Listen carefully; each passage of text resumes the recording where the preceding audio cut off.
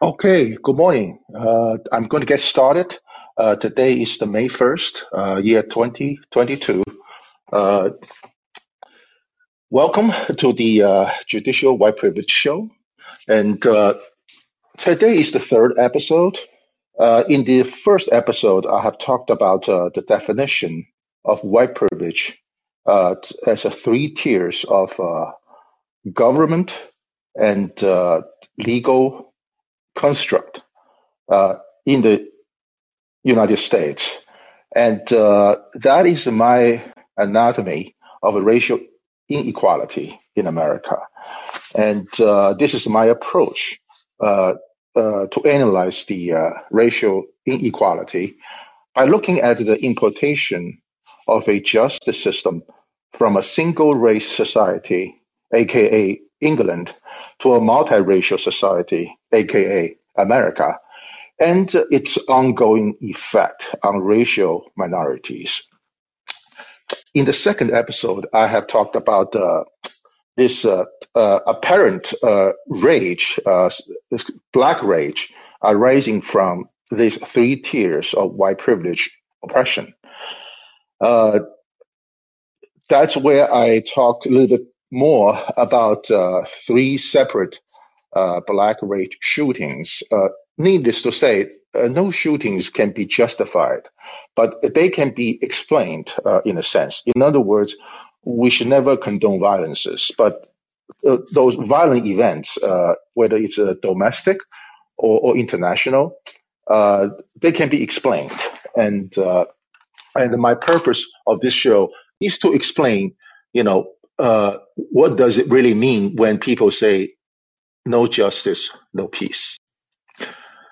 Today is May 1st. It's also called Labor Day outside the United States.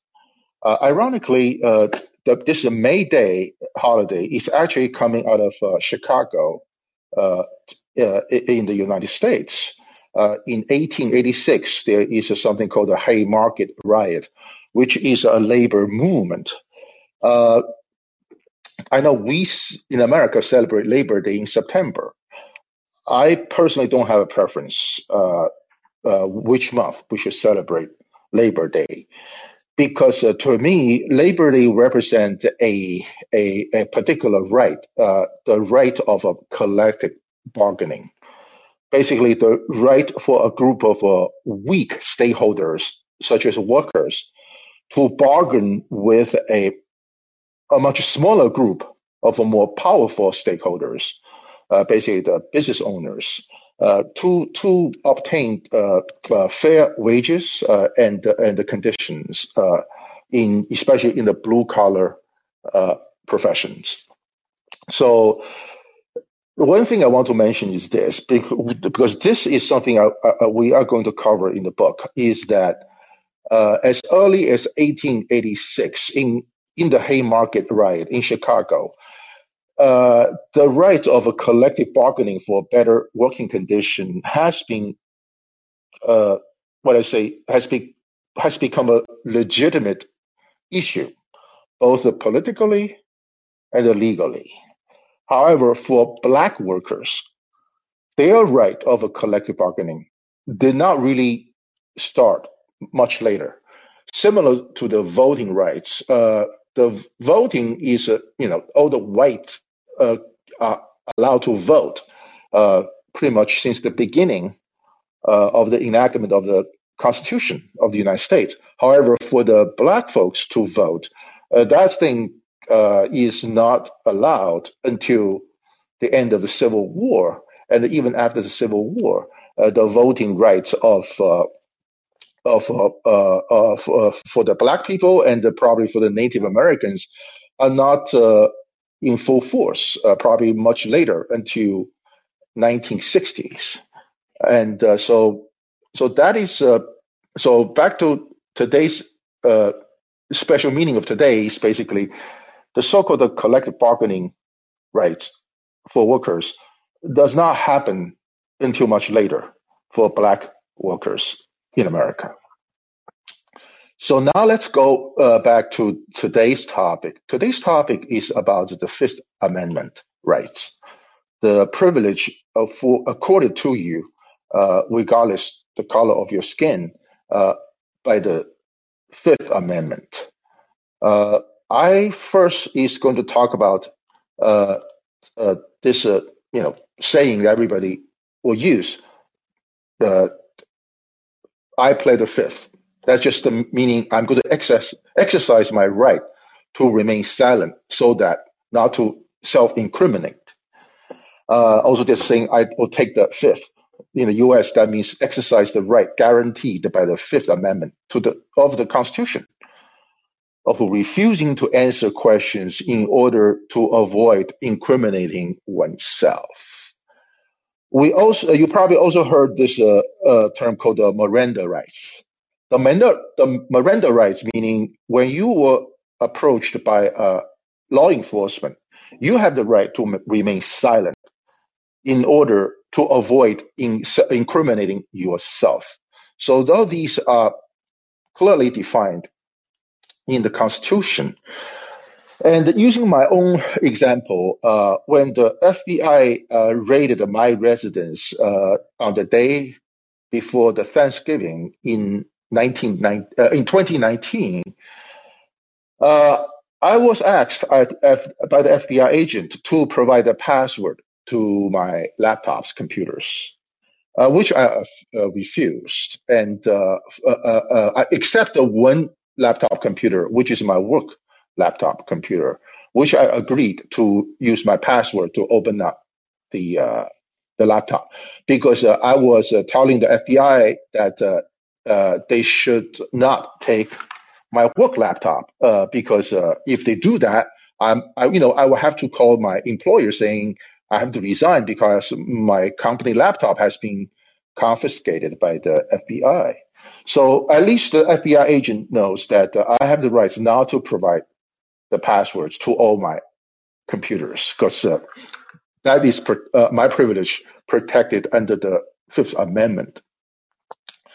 However, as I have said very often, that under this framework of a judicial white privilege, the courts quite often will exercise its discretion to compel criminal defendants, especially when they are black or racial minorities, to self-incriminate. Sounds odd, but this is happening on the daily. It's quite often. I would not say daily basis. In this episode, I'm going to use two examples. One is Bill Cosby's case. Another one is this Philadelphia black cop by the name of Francis Rouse. These two cases to illustrate that your Fifth Amendment privilege could be in jeopardy in the courts, because the courts today is still operated very often by, I call them, judicial white privilegists or their proxies. It really does not matter the skin color of a judge. The fact that these judges will exercise their discretion to compel you to abandon your Fifth Amendment rights and privileges. So let's talk about this Bill Cosby first. It's kind of ironic. Bill Cosby in 2004 is not a big fan of this social justice movement. At that time, he pretty much is very critical of his own community. Basically, he is being blaming the victims, quote unquote, blaming the victims about the conditions of African Americans then. There is a famous speech made by Bill Cosby called the Pound Cake speech, POND, Pound Cake, CAKE, Pound Cake speech made by Bill Cosby in 2004. Where he criticized his own community about a whole slew of societal issues, and which caused quite a controversy back then. And it is 1 year after his pound cake speech in 2005. A white woman by the name of Andrea Constance, I think she's Canadian, uh, made the first allegation against Bill Cosby that he used drugs to incapacitate women to whom Bill Cosby wanted to have sex. To illustrate the whole thing about what happened to Bill Cosby's criminal prosecution, I'm going to use a article by an author named Adam Serwer. His last name spells Serwer, which he published in the Atlantic, a pretty well-known magazine, in year 2018. In this article, he said it best at that time in this paragraph. Again, this is in 2018. This is before Bill Cosby is about to be indicted. Before I forget, so Andrea Constance came forward in 2005, making the allegation about Bill Cosby. Back then, the prosecutor decided there's not enough evidence to criminally prosecute Bill Cosby.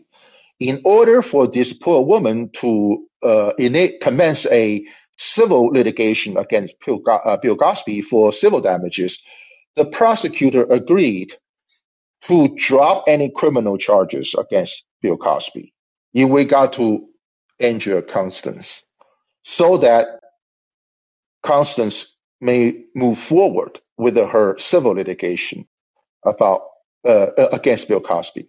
So this is literally about 13 years later in 2018, where the local prosecutor's office, by this time with a new prosecutor, is evaluating whether they're going to formally initiate a criminal prosecution of Bill Cosby.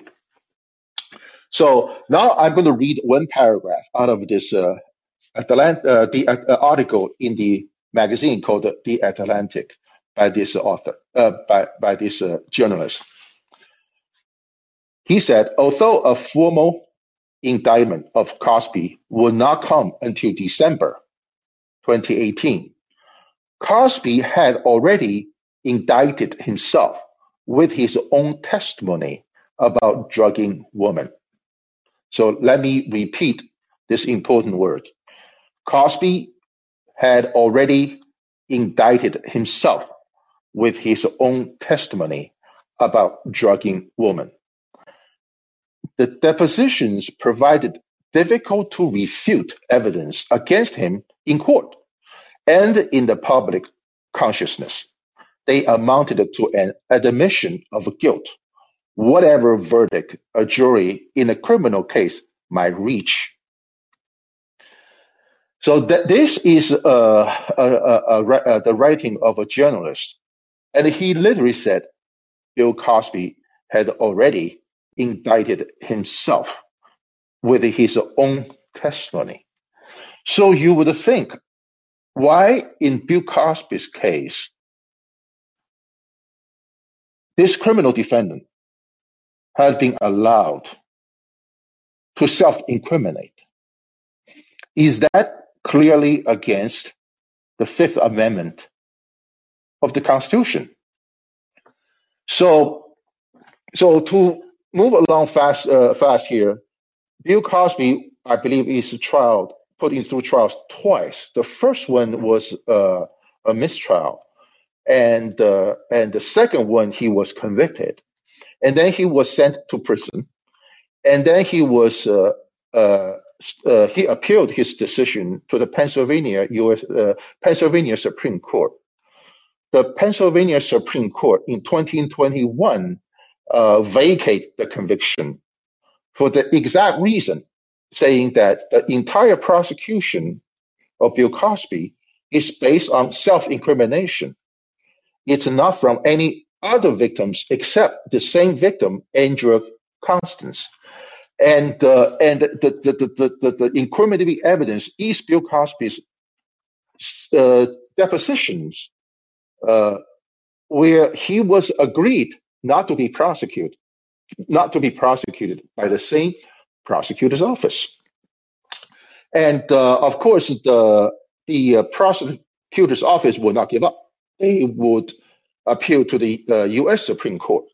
And oh, by the way, Cosby was released immediately after the Pennsylvania Supreme Court vacated the conviction. And so the prosecutor's office appealed to the U.S. Supreme Court in March of 2022, which is just about a month ago. The U.S. Supreme Court declined to hear this case, meaning that probably the Pennsylvania Supreme Court's decision is the correct one. And so that's the entire consequences of that. So now, just to go back to this pound cake speech, where Bill Cosby literally and very courageously asked the African American communities to take up some responsibilities to address the societal issues and conditions they're suffering now. But since Bill Cosby's criminal prosecution, Bill Cosby has been more outspoken about racial inequality. So that, comes to a pretty ironic outcome, for a lack of better expression. The comment I want to make about the final outcome of Bill Cosby's conviction is this. It is understandable that for a prosecutor to follow the political movement, specifically the Me Too movement, to relitigate a criminal case.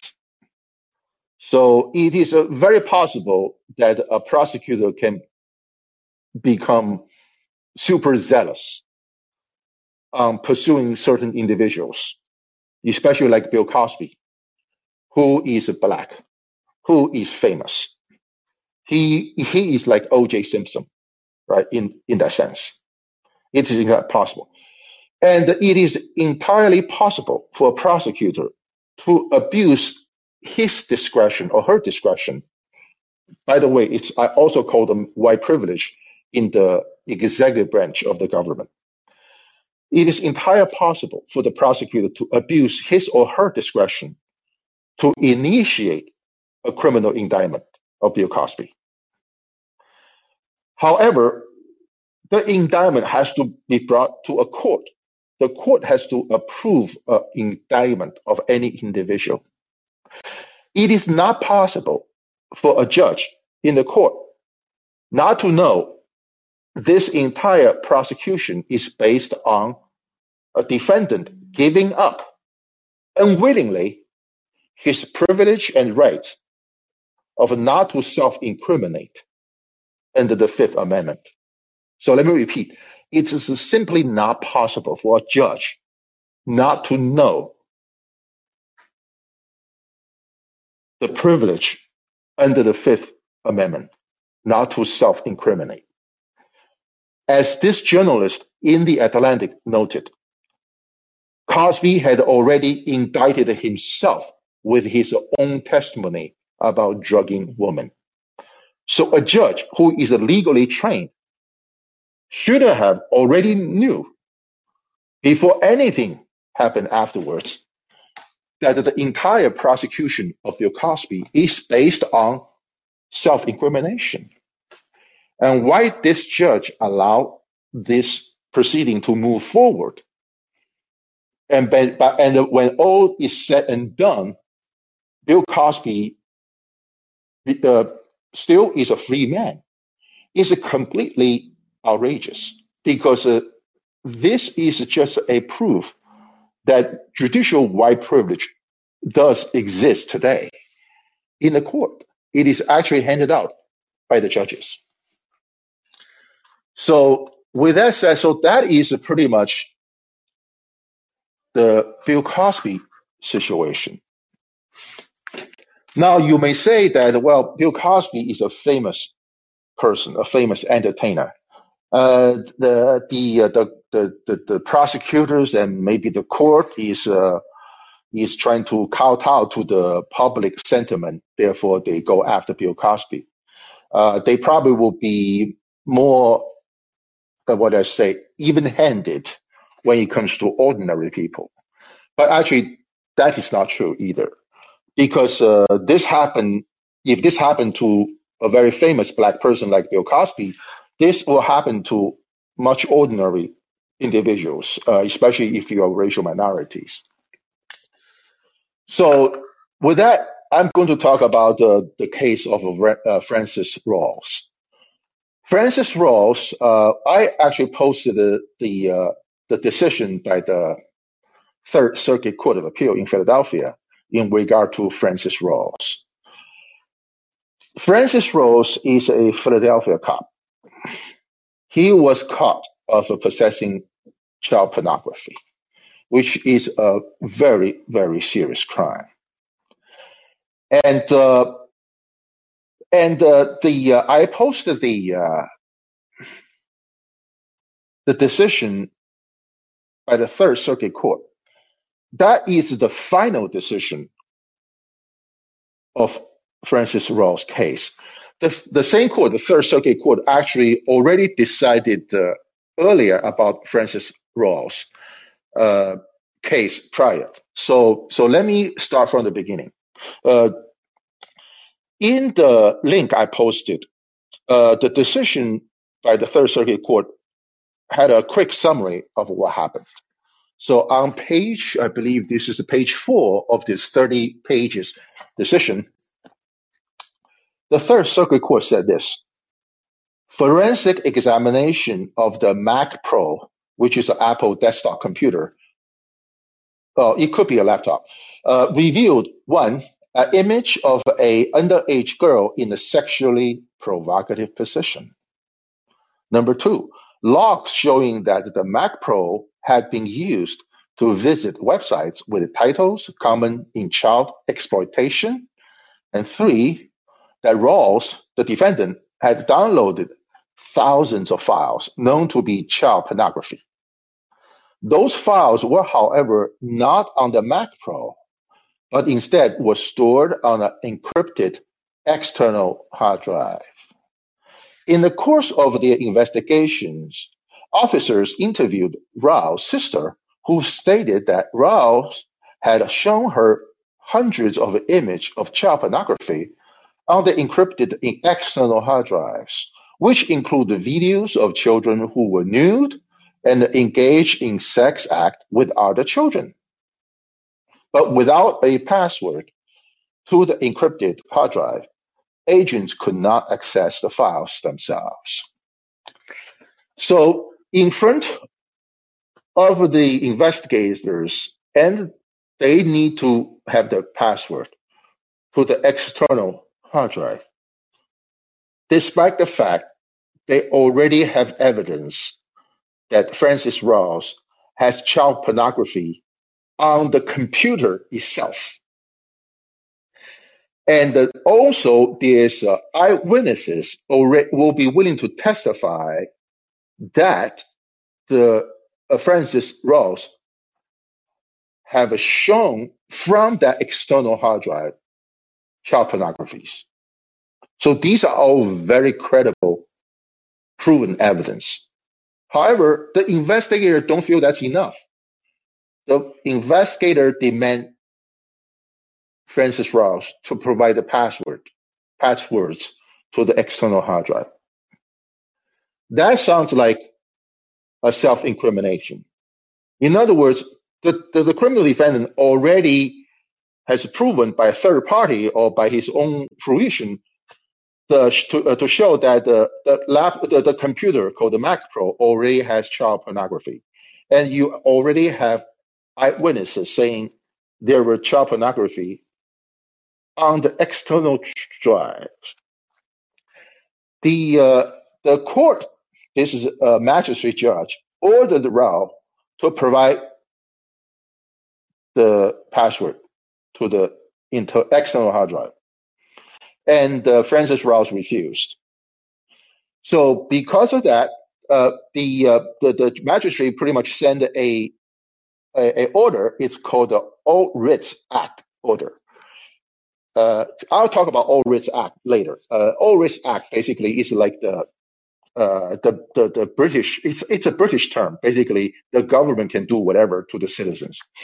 So basically, Rouse refused to provide the password. He actually later on says that he does not remember the password to the external hard drive. Of course, the court does not believe in Francis Rouse, and the court found him to be a criminal contempt of the court and sent him to jail.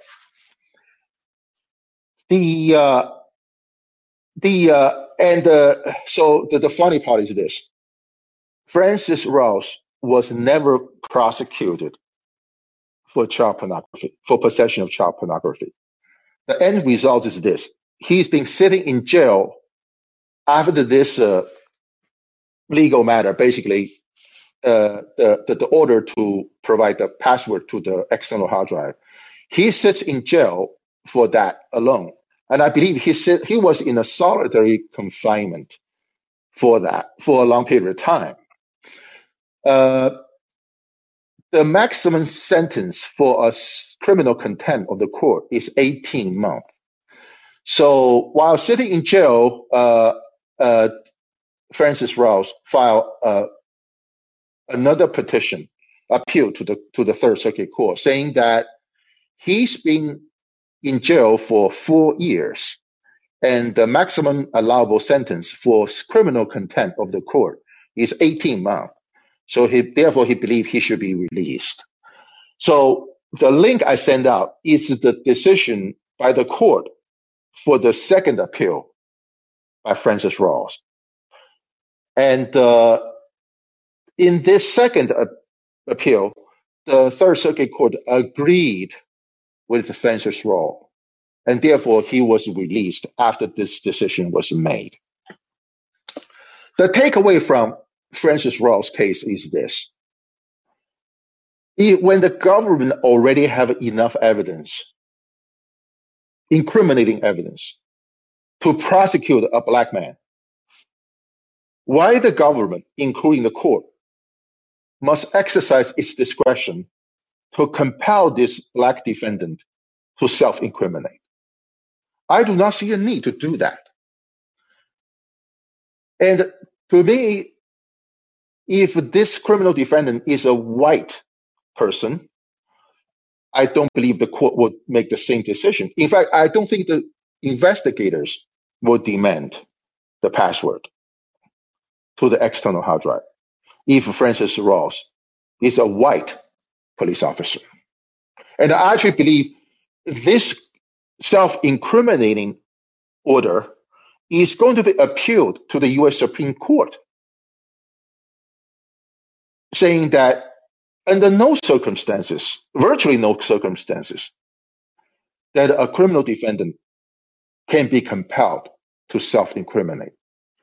But this happened to an African-American criminal defendant. And this is not a surprise. This is, again, this happens in Philadelphia also, where Bill Cosby's case is. And this is comes to no surprise to me because, as I said, since the very beginning, our justice system is an importation of a legal system from a single race society to a multiracial society. It has been used by the white majority with a discretionary power to basically harass and deprive, to harass racial minorities and to deprive very often the constitutional rights and privileges of the racial minority. And this is important because if Bill Cosby's conviction can be upheld, if Francis Rouse self-incrimination order must be upheld, then we can totally relitigate the O.J. Simpson's double murder prosecution. Because as we know, O.J. Simpson was first criminally prosecuted, where he was found not guilty by a jury. And then the wrongful death lawsuit against O.J. Simpson was able to commence. And in that, a jury found O.J. Simpson responsible for the double, the wrongful death of a two-person, Nicole Brown Simpson and Ron Goldman. Well, you would think if a self-incrimination is allowed under the Fifth Amendment, of course, it should not be allowed. If the self-incrimination had been allowed under O.J. Simpson situation, then the victim's family can demand a civil wrongful death case to be prosecuted first, where O.J. Simpson can be put on witness stand to testify against himself. And his testimony, O.J.'s testimony against himself, then can be used to commence a criminal prosecution for the double murder committed by O.J. Simpson.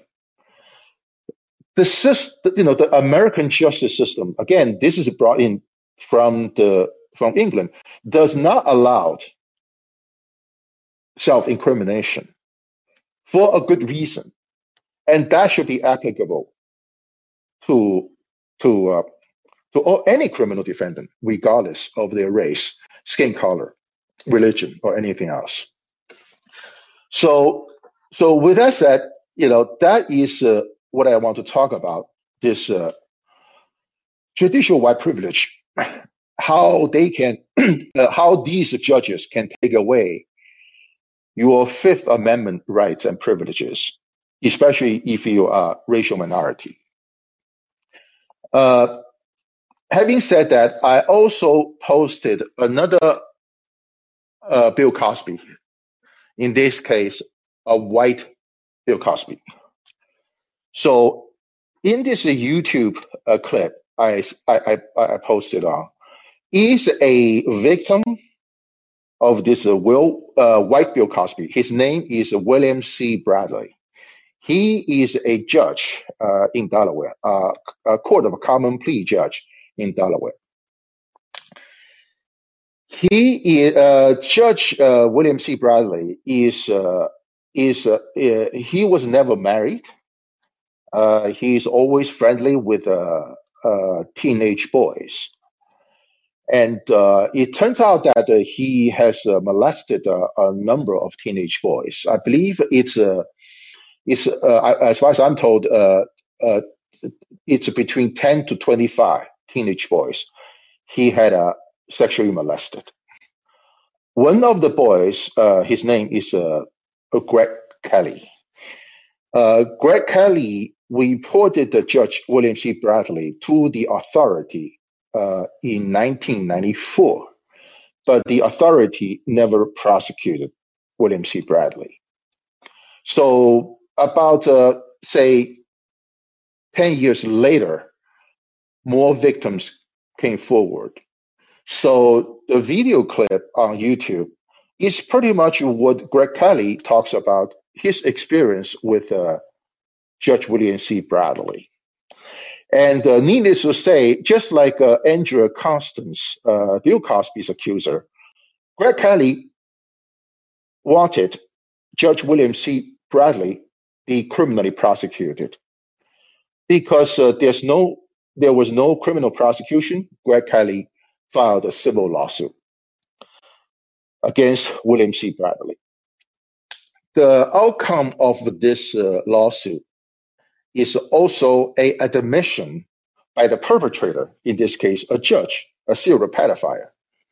This judge admitted that he had molested Greg Kelly when Greg Kelly was about 11-year old.